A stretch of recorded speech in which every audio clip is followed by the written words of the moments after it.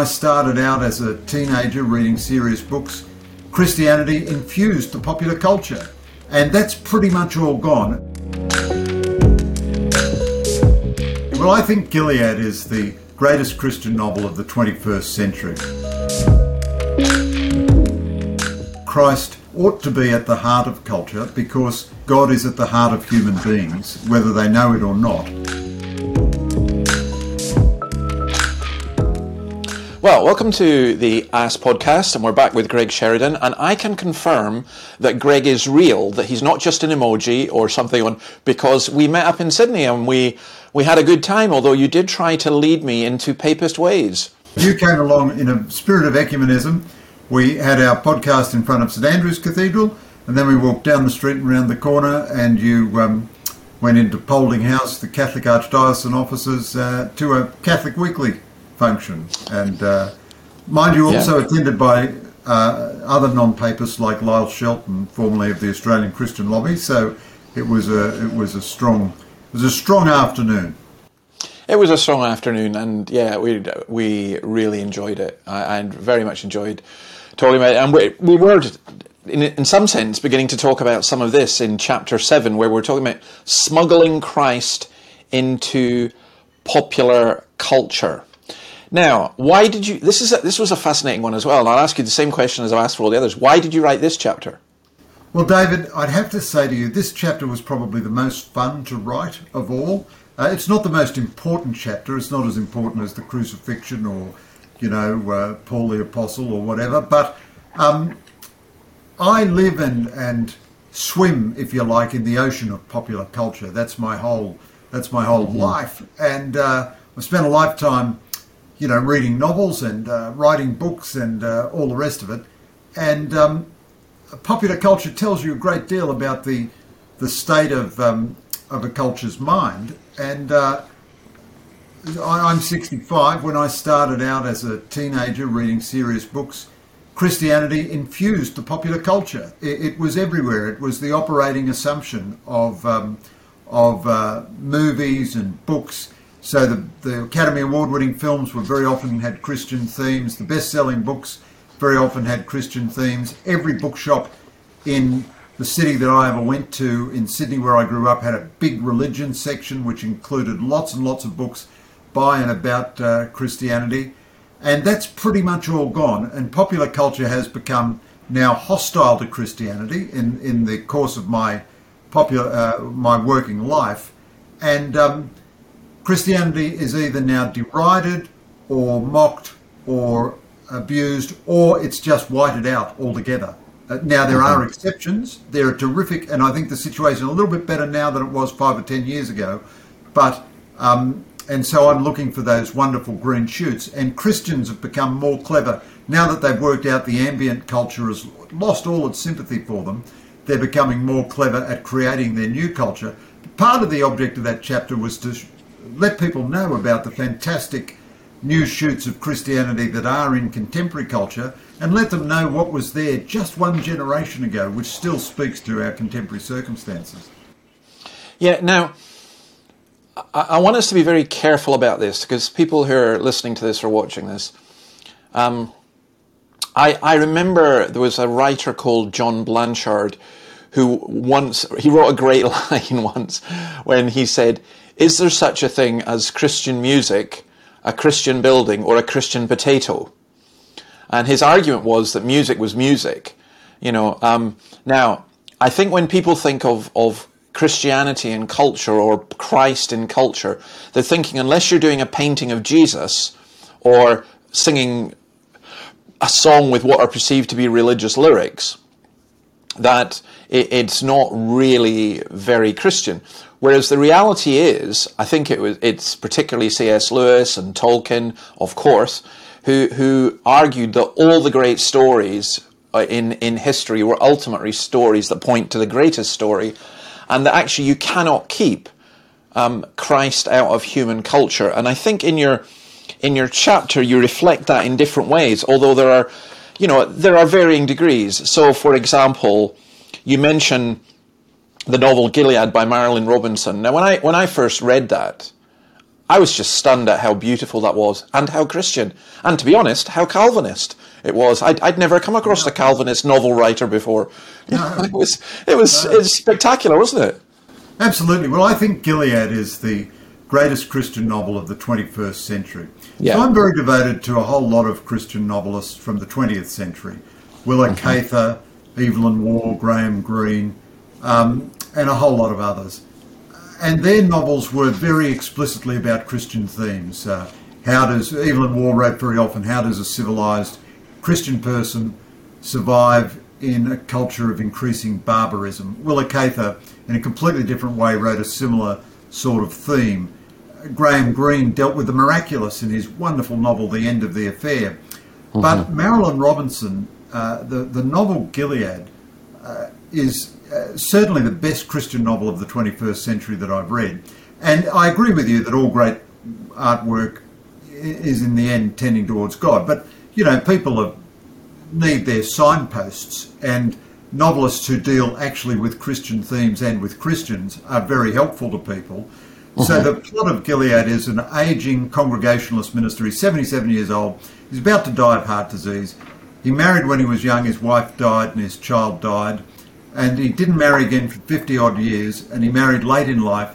And he's 77. He's got a young wife and a 7-year-old son. And he writes this letter of reflection to his 7-year-old son for his future. And it's the recollections of his long life. He deals with his father and grandfather, who were also Congregationalist ministers on different sides of whether you should take up arms in the Civil War.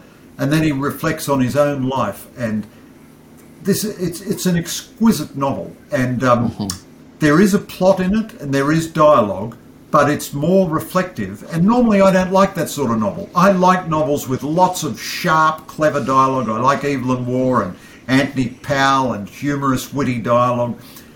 And it's full of Christian reflection. So he's going to die quite soon, and he contemplates heaven. And there are pages and pages and pages of meditations about what heaven will be like.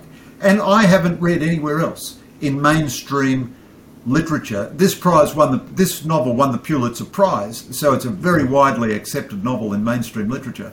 Reflections on what heaven will be like. How will our physical bodies exist in eternity? And how will we meet? He thinks, how will I meet my son, my 7-year-old son? It'd be grand to meet him as two fully fledged adults. On the other hand, it'd be grand to meet him again as a little child jumping into my arms.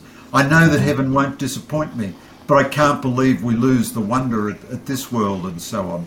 And his reflections on the nature of life and his love of his wife and so on. It's a profoundly Christian book. And I'll tell you this, David, and I'm sure you've had the same experience. I recommended this book to all kinds of people, Christian and atheist alike, and not one person has been disappointed in reading it. Now, I confess, I didn't know about the novel myself until a Christian friend of mine pointed me to it. And so that's partly what my chapter is trying to do too. Alert people to some of these wonderful things that are out there. Yeah, you're a wordsmith, and I'm not flattering you, but you're a very, very, very good writer. I mean, I enjoy reading your columns for the way, not just for the information they impart, but you use words in, a very good way. But I feel that Marilynne Robinson is in a different league from almost anyone I've ever read. I mean, just reading that, I just thought, oh my goodness, this is like an artist. She's painting with words. It was quite extraordinary, wasn't it? I couldn't agree with you more. She's certainly, absolutely in a different league as a writer to me, no doubt about that. But I don't know, David, if you've read the novelist Willa Cather. If I was going to compare Marilynne Robinson to anyone, it would be Willa Cather. Willa Cather began life as a Baptist and became a very faithful Episcopalian. And she was a very conscientious Christian. She wrote in about the 1920s. And two of her novels that I also mention in this chapter, My Antonia and Death Comes for the Archbishop, they're remarkably similar to Marilynne Robinson. Like Marilynne Robinson, she's a voice from the Midwest. She's from Nebraska. I think Marilynne Robinson is writing about Iowa. And again, her novels don't they don't really have conventional plots, and they're not full of dialogue. But My Antonia is just the celebration of a wholly good human being, a wonderful person who creates a circle of grace around her, and there's nothing mawkish or unrealistic about it. Death comes for the Archbishop. So Willa Cather is a very, orthodox, faithful, good Protestant woman, but she writes about these two Catholic priests, these missionaries in New Mexico in the 1800s, and this is, without exception, the most piercingly brilliant depiction of the vocation of a good priest that I've ever read. I've read many, many novels about priests, and these two women emerging from the great American Midwest. I don't know that Willa Cather was a Calvinist exactly, and her theological concerns are a little different from Marilyn Robinson, but there's a great sympathy. And if anyone had described these novels to me in advance, I would have said, oh, well, I've no interest in that. No real plot, very limited dialogue, not even necessarily psychological development of character. And when I first read Willa Cather, I read her because a critic I love, Joseph Epstein, said she was the best novelist of the 20th century. At first 10 pages, I thought, well, what's the fuss about? This is rubbish. And then when I'd read it all, I thought, I'm just in the presence of a divine genius here, which is the same feeling I have with Marilyn Robinson. And, you use that phrase, divine genius, but I do think that the creativity of human beings does point to the creativity of the creator, and the good art, and I'm wordsmiths and painters and musicians. I mean, somebody once said to me that the best argument for Christianity was Bach, because he couldn't listen to Bach without believing in God, and it's interesting because you're talking about smuggling Christ in. I think it's where Christ belongs. And I'll give you another example of this. And then I've got another question. By the way, you've convinced me about Willa Cather. I'm going to go and read that. I really am. I trust your recommendation. I hope you won't be disappointed, David. I suspect I won't. I remember, I don't know if you know the films of Terence Malik, but I remember going to see one of his films, A Tree of Life. Now, he has a unique style, a very particular style. He's a genius with cinematography and how he does things.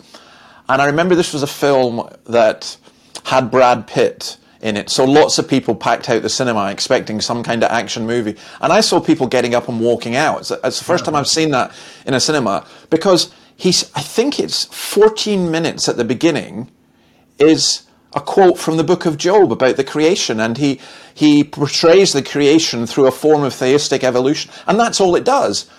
And it was stunningly beautiful, but it begins with the words of Job, "Where were you when I created the earth?" And it was stunning, and I was just like, oh my goodness, this is a better sermon than I could.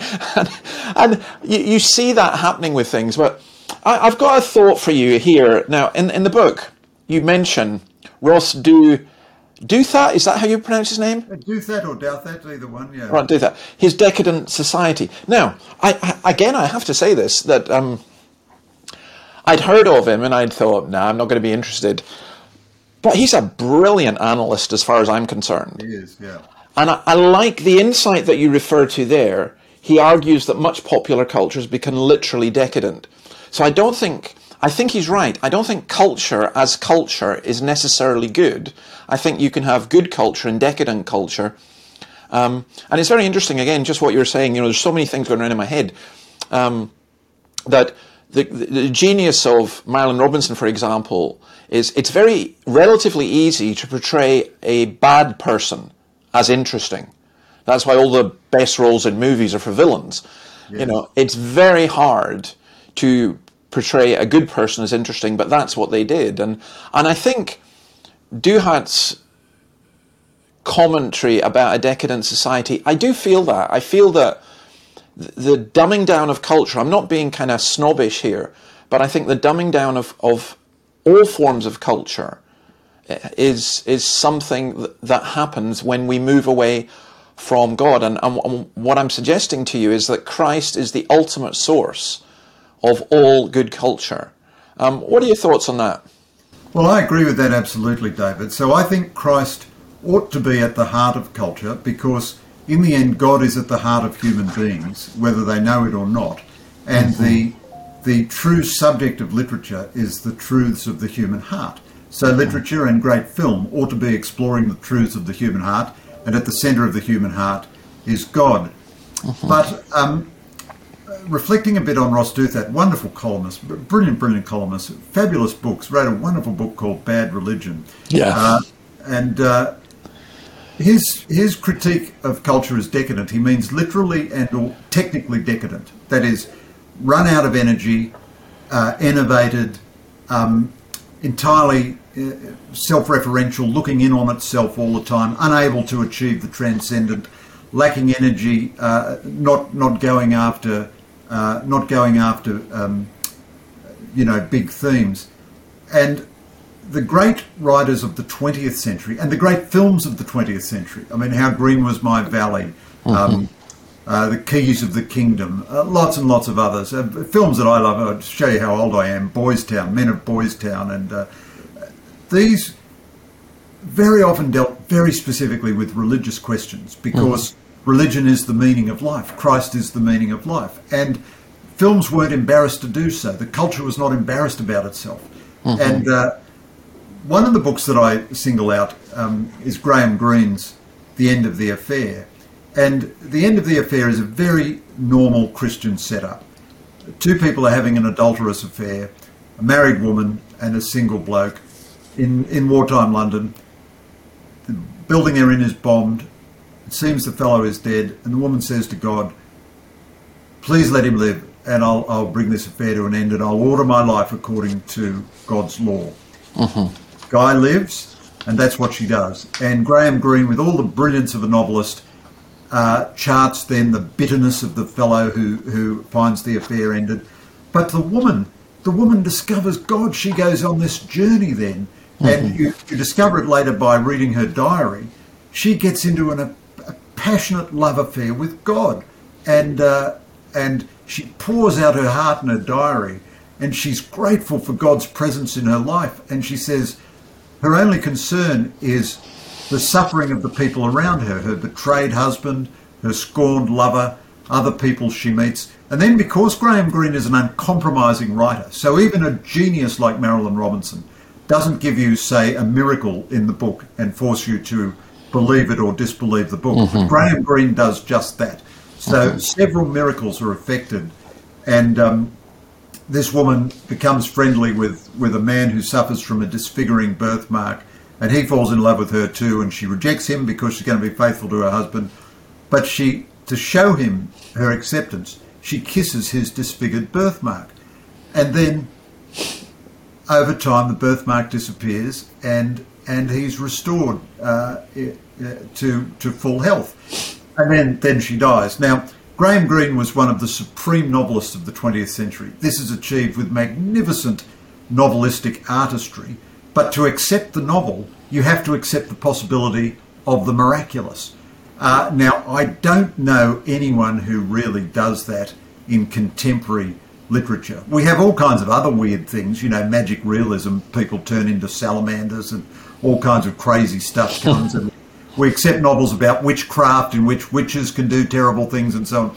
But a Christian miracle, is very rare. And only a generation ago, it was quite common. There were films, Miracle in the Rain. There were all kinds of films which dealt with the miraculous. The Bishop's Wife, about the intervention of an angel. This was a normal part of Western culture until a minute ago, and I think we lose something when we cut off that possibility in life. I think we're poorer for it because, I'm thinking about this, and I remember going to see Leonard Cohen concert at Edinburgh Castle with my sister. And I absolutely love Leonard Cohen. I think he's a fabulous poet and I love his music. But at one point I turned to my sister and said to her, there are 10,000 people here, and I think you and me and a handful of others will get what he's singing about. Because half his lyrics were about sex. I said, most people will get that. But the other half were about the Bible. And they just shot through every aspect of it. And I don't think how you can get Shakespeare without knowing the Bible. I don't think many of the things that you mentioned. I'm interested, there's another one. We're recording this before Christmas, but this will go out after Christmas. But it's worth thinking about this. I was intrigued by the sentence where you said, when you were a kid, many decades ago, the Christmas movies we always watch were It's a Wonderful Life and Miracle on 34th Street. Now it's Home Alone, Love Actually, or Die Hard actually as well. That's, and I think there's something missing. I mean, I took my kids to go and see, I do think seeing Lord of the Rings, that became a Christmas tradition for us.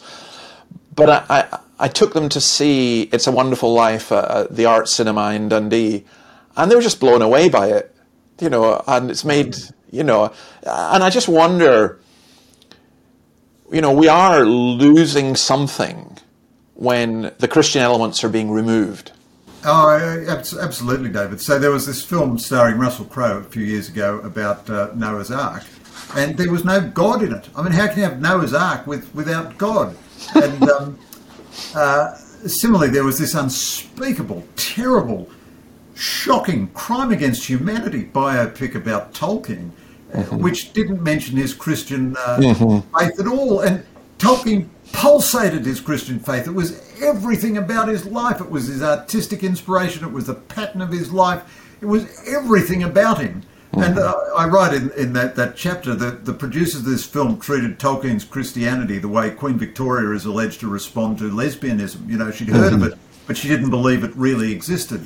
And I think we do lose an enormous amount when we take Christianity out of culture. But here's moving that on, then the next step is, how do you bring Christianity back into culture? So there are a few interesting commercial examples that I offer, the series Jane the Virgin, the series Blue Bloods and so on, which I think they're not exactly Christian altogether, but they're very favourable towards Christianity. And then Christians have to be clever enough to create their own culture. So I didn't write about this in the book, but I've been very impressed by the couple of episodes I've seen of this television series, The Chosen, which is about the Gospels. And these folks, they just crowdsourced enough money, $10 million, to make a technically high quality series about the gospel stories. Now, they do put in some stuff that's not in the Gospels, but it's all faithful to the spirit and the message of the Gospels. They give a bit of a backstory to some of the apostles, which is not there, but it's consistent with everything that's there. And then, so there are examples of Christians who are creating their own culture, and it's so good that it gets into the mainstream. And then there are some folks in the mainstream who've kind of got over the sort of super anti-Christian qualities of it 10 years ago and now make films like It's a Beautiful Day in the Neighbourhood and Ride Like a Girl and so on. So, there's a few TV series and a few movies and so on. There's a whisper of Christ in these products, I think. Yeah, and it's interesting as well because as the Bible stories become less known, there's a sense in which it's almost easier to smuggle things in, if you like, because in when I grew up, which was probably a little after you, and soap operas and television, Christians were always portrayed as initially kind of fussy busybodies, basically elderly or middle-aged women who were gossips, always in the soap operas, that was it, or as young, zealous hypocrites. And it was fascinating. I mean, I think you get biblical themes portrayed in other ways. So I want to ask you about, we're going to continue this discussion next time because there's no way, we've got several pages. In fact, we're not even a third of the way through this chapter. And it's fascinating. And both you and I are really, really interested in it. And I'm sure a lot of the listeners are as well. Because I think it is important to see where this has gone and where it could go. But I want to ask you about Jane the Virgin, which I have not seen. And you said you cannot say how much Jane the Virgin surprised me and how much I enjoyed it. So explain that, please. Well, I came upon Jane the Virgin very serendipitously. My wife and I were in London, staying in a hotel, and I had a lot of writing to do. So we were in quite a big hotel room, and she was down one end watching this TV series on her iPad, and I was at the other end writing about the Chinese Communist Party or Donald Trump or military matters or something. but I could hear this dialogue in the background. And in journalism, you get very accustomed to working while there's background noise and so on. Mm-hmm. But actually, even just there, I could hear that it was kind of quite a bit clever and more interesting than usual and so on. And soon enough, I stopped writing about the Chinese Communist Party and started watching Jane the Virgin with my wife. And, of course, I'd heard this title, Jane the Virgin, so I expected it to be ribald, anti-Christian, a send-up of virginity, perhaps even blasphemous or something like this. You know, I just recoiled from it. I never would have watched it if you'd offered me the choice. But it turns out, now it's not for everyone, and in its later series it goes a bit silly and it gets some sort of gender politics which is silly. But the central story is about a young Hispanic woman, Venezuelan extraction, living in Miami with her mother and grandmother, and she decides, under her grandmother's advice, they're good church-going Christians, she's going to remain a virgin until she marries. And this is not mocked in the series, this is affirmed. Now, through a typical Hollywood cockamamie bit of nonsense, a crazy doctor artificially inseminates her when she's in for some other examination. So she's pregnant, but she is a virgin. But this is not used to mock Christianity in any way. Rather, the validity and the integrity and the attractiveness of Jane's decision is affirmed again and again and again. And it's not the series is not pro-Christian in the sense that it says this is a commitment everybody should make, but it does say this is a commitment that it's good that Jane made it. And then many times through the series, Christianity is seen not just as a cultural artifact of Hispanics, but as a positive force for good. Jane's mother gets cancer at one point, so the whole family automatically drops to their knees and begins reciting the Lord's Prayer in Spanish. At one point later in the show, Jane's husband has died, she's remarried. She's so discouraged that she's thinking of taking her son out of the religious school that she has him in. And her second husband, who is an atheist, says to her, "You must not do that. Your Christian faith is what has made you such a wonderful person. You must never be discouraged in your Christian..." Now, honestly, David, I nearly fell off my chair. I just couldn't. And this series was a runaway, wild success. Yeah. And of course, to render Hispanics faithfully, you have to give some account of their religious sensibilities. Now, as I say, in its very final series, it gets a bit silly about gender politics. It has to put in some of the zeitgeist stuff. And Jane is not an absolutely model citizen. And it has all the cockamamie stuff of an American dramedy and sitcom.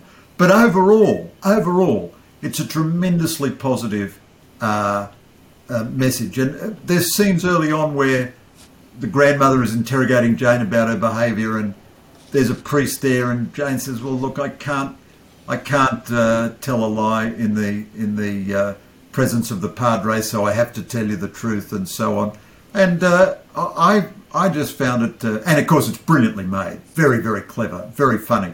So I thought, wow, that's great. Maybe Hispanics can do for us a bit, get a bit more of a hearing for Christianity than us Anglos. Yeah, and I think you'll find a lot more as well, because I think what you find is the religion of the progressives, and I do call it a religion, is what is shot through in every single soap opera and every single film. And to be honest, it becomes dull. It becomes boring. Yeah, here we go again, And they're always going, "This is really radical," and you go, "No, it's not really radical." I mean, I used to go to these degree shows at at an art college, and always there'd be a journalist. They knew I was coming, and they would come and say, "Well, what do you think about this?" And they would want a short quote, and I would just simply say, "Look, someone who's dangling a penis on a cross or something, that's not radical. That's old hat. That's, a dead carrot on a chain." I said, "That's not radical." I said, "What would be radical would be to do something good and true and beautiful." And maybe that's where we'll stop for today, because you say, you talk about why popular culture needs Christianity. I'm just going to list the reasons. You say Christianity is true and art should seek the truth. Christianity offers the deepest sense of hope in the human condition, and art and culture should seek hope. Art which ignores the religious dimension of humanity cuts itself off from a vast amount of human experience. And fourth, and this was the one that really got me, the Christian perspective injects depth and meaning into normal, even quotidian human affairs. Hence Gilead. Hence, just you don't need a painting to be of someone slaughtering someone or a film to be about that. Much contemporary narrative art lacks depth and meaning to a remarkable degree. And I think that's an excellent summary. Now, we've only just scratched the surface. So what I'm going to do, Greg, is I'm going to wish you a happy Christmas. People will be watching this saying, well, we're past Christmas. I'll wish you a happy New Year, which is a much more Christian celebration, as we Scots know. But I wish you a happy New Year, and I'll see you in the new year.